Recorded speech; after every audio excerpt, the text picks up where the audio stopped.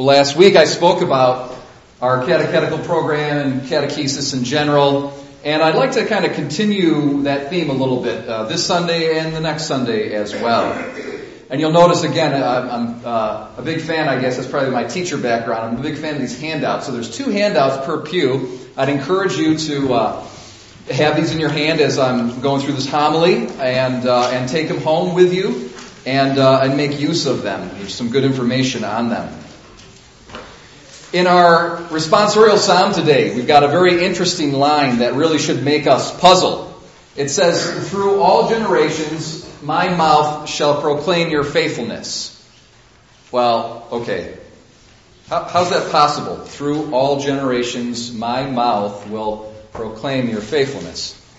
I only live, my mouth can only praise God and proclaim His faithfulness in my own generation. So how does my mouth proclaim God's faithfulness through all generations? It's a little bit of a puzzle. I think the answer to this question here is that this psalm is speaking from the perspective, it's kind of a mystical interpretation here, but the psalmist is speaking from the perspective of the church, of Holy Mother Church. The church goes throughout all generations, and she speaks God's praises with one mouth, although it's transgenerational. And so we're immediately caused to think about the importance of transmitting the faith from one generation to the other, so that the mouth of the church can sing God's praises. We look in our first reading from the Old Testament, and we see Elisha, because of this woman's fidelity and her faithfulness and her piety. He promises her that this time, next season, you'll give birth to a son. And many mothers experience the great joy of bringing new life into this world and the excitement and the anticipation of that. How much more beautiful of a thing is it when the spiritual life of our children is brought into existence in the sacrament of baptism.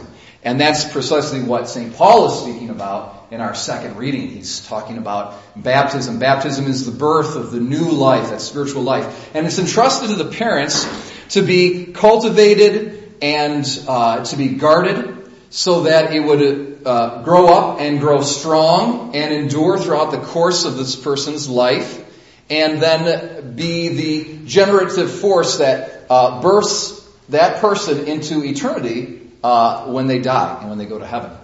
So this is the responsibility of parents, to sort of guard that spiritual life.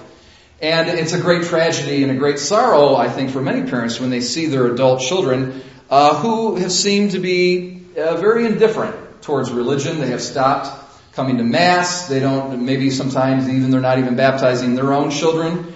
And it's a source of a lot of grief for many, many parents. So I'd kind of like to speak about this and hopefully enable us to be able to talk to our adult children about the faith. Now, every parent has a kind of a pastoral role towards their children, and this is something that our religious education director and I tried to really emphasize to the parents in the religious ed program about a year ago now. That the parents are the main catechists of the children. It's not the priest, it's not the DRE, it's not the church ladies or whoever it might be, the catechists. The main catechists, okay, in God's eyes, the catechist of your children is you. The parent is the catechist of the child. So it's not like you just kind of come to church, drop the kid off at the religious ed program, you drive away, and then you're like, magically this kid is going to get the faith or something. That's not going to happen, all right? You really got to make an effort, and you have a pastoral role in relationship to your children. Just like a priest has a pastoral role, of course, in relation to the hundreds, if not thousands of people he's responsible for. So you have a pastoral role in relation to the 2 or 3 or however many children that you have, that God has given to you. And can you imagine a priest trying to be a pastor of all of these people without ever talking about the faith? He's got to lead by example, of course. He's got to do good works. His works should speak louder than his words, so forth and so on. But can you imagine if he never spoke about the faith? Okay, that would be crazy, right? So also parents who never speak about the religion with their kids, this is not taking seriously your pastoral role. So hopefully we can, this handout here will help us be able to do that. Now, we often experience, I think it's a common experience today, is the gift of faith is imparted to the child in the sacrament of baptism. And when they're younger, we can see that spark of faith. And it doesn't take too much work to kind of fan into flame those sparks. But maybe in their teenage years, because of somehow they don't quite navigate their way through the passions that they begin to experience as teenagers, and they start to go a little wild, a little off rail, morally and spiritually. And there's a kind of a critical junction there between, I'd say, probably 16 and 24, and it's kind of a make it or break it time period. And if you don't navigate your way through that time period very well, oftentimes you can end off in complete indifference. You start to absorb different ideologies from your high school environment, college, and these ideologies are very inimical to Catholic faith. And you end up becoming essentially an indifferent, an agnostic maybe, or just indifferent to religion in general. And that happens. It's a real tragedy. So how do we get these adult children of ours who maybe that's their course of their life, how do we get them back into the faith? Well, first of all, we've got to pray. We absolutely have to dedicate ourselves to praying for our children. Offering sacrifices for them throughout the day, maybe even fasting from, if you look, there's a certain condiment at a meal that you really like, you give up that condiment. You say, I'm going to do that for the salvation of my child. I'm going to give up a little bit of the news, the watching of the news or the checking of the internet or whatever it might be. You make sacrifices and you pray every day, setting aside time to intercede on behalf of your child. That's kind of a foundational thing that a parent's got to do.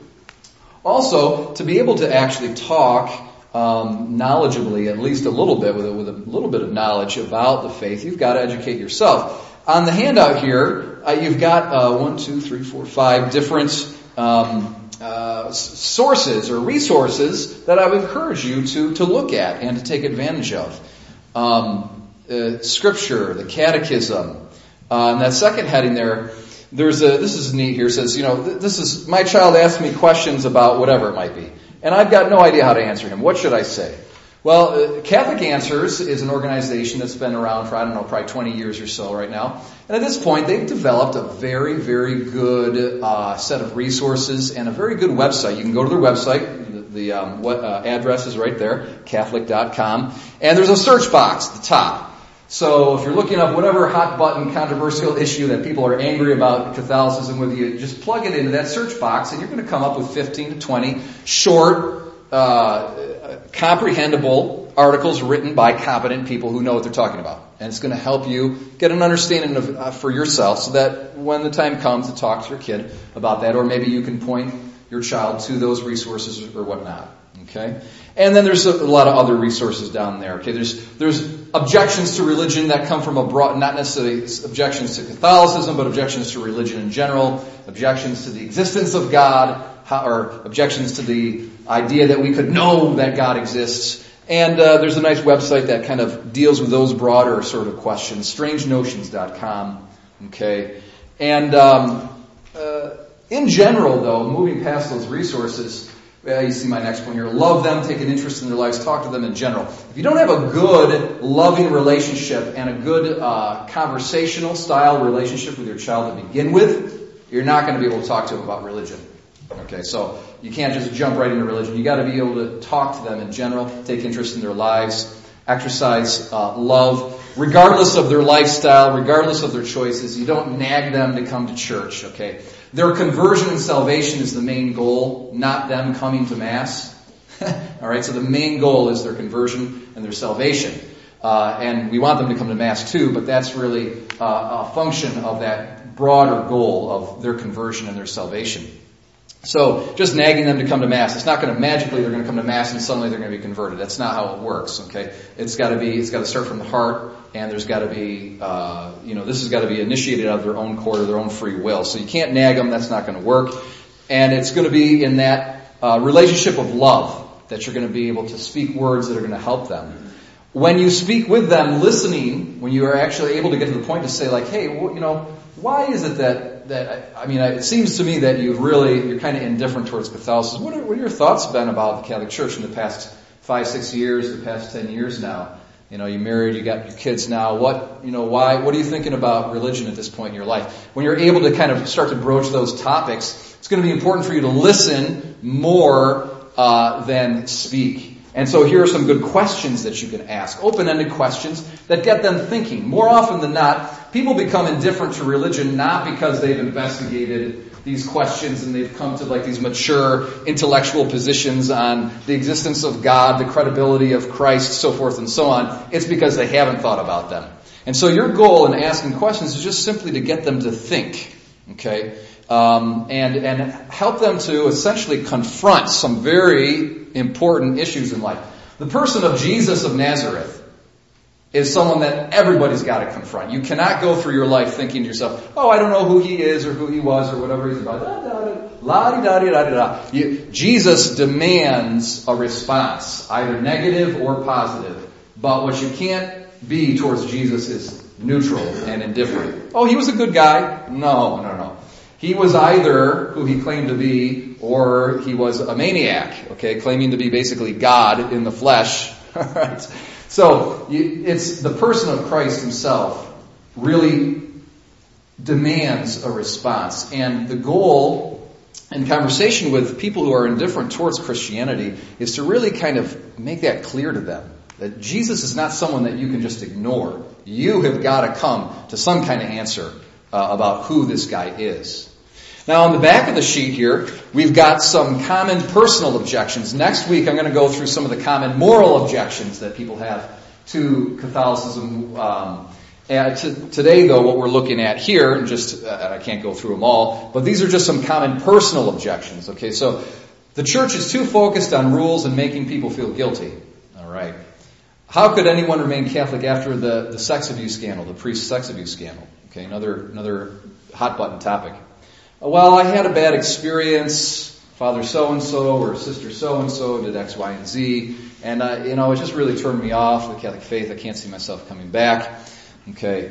God can never forgive me for what I've done. Maybe they have faith and they believe, but they feel like that their sins cannot be forgiven. They feel ashamed, and that's what's holding them away from the church. It's another common response. How about this one? I think this one's probably the most common. Well, I just don't have time for church right now. I'm too busy. Okay, probably a lot of our adult children, it's not that they have necessarily rejected God or the Catholic Church. They're just kind of indifferent. They're not motivated to go. Their life is totally absorbed in other things right now.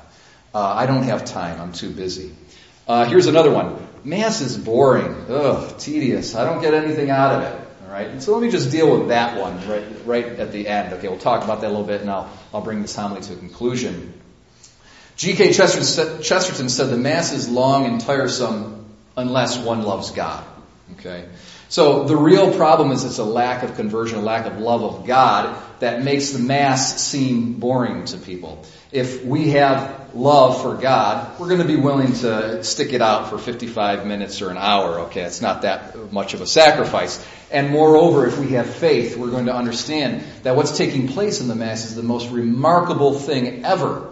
That Jesus Christ himself, in his humanity as well as in his divinity, is actually present at the altar, and that he is offering the infinitely perfect worship to God the Father. And we are having the amazing privilege of being able to participate in that worship. Whereas we're piggybacking off of Christ's worship of God the Father. That's amazing. It's absolutely amazing. You can never have an encounter or a worship of God that's that perfect and that incredible. It just takes faith to be able to enter into that reality. So it's really just a lack of love and a lack of faith on the part of the person who says, oh man, I don't get anything out of it. It's what you put into it. Okay, you have to have love. You have to make sacrifice. You have to have faith. And suddenly the Mass becomes the greatest thing ever. So my brothers and sisters, let's pray for our adult children. And let's prepare ourselves and really get ready let's speak with them. Okay? Praying and speaking, both of those things are necessary. And I hope this handout would help you to do that. Next week, I'll be speaking the same topic and kind of addressing some of the moral issues that many people are offended by when it comes to the Catholic faith.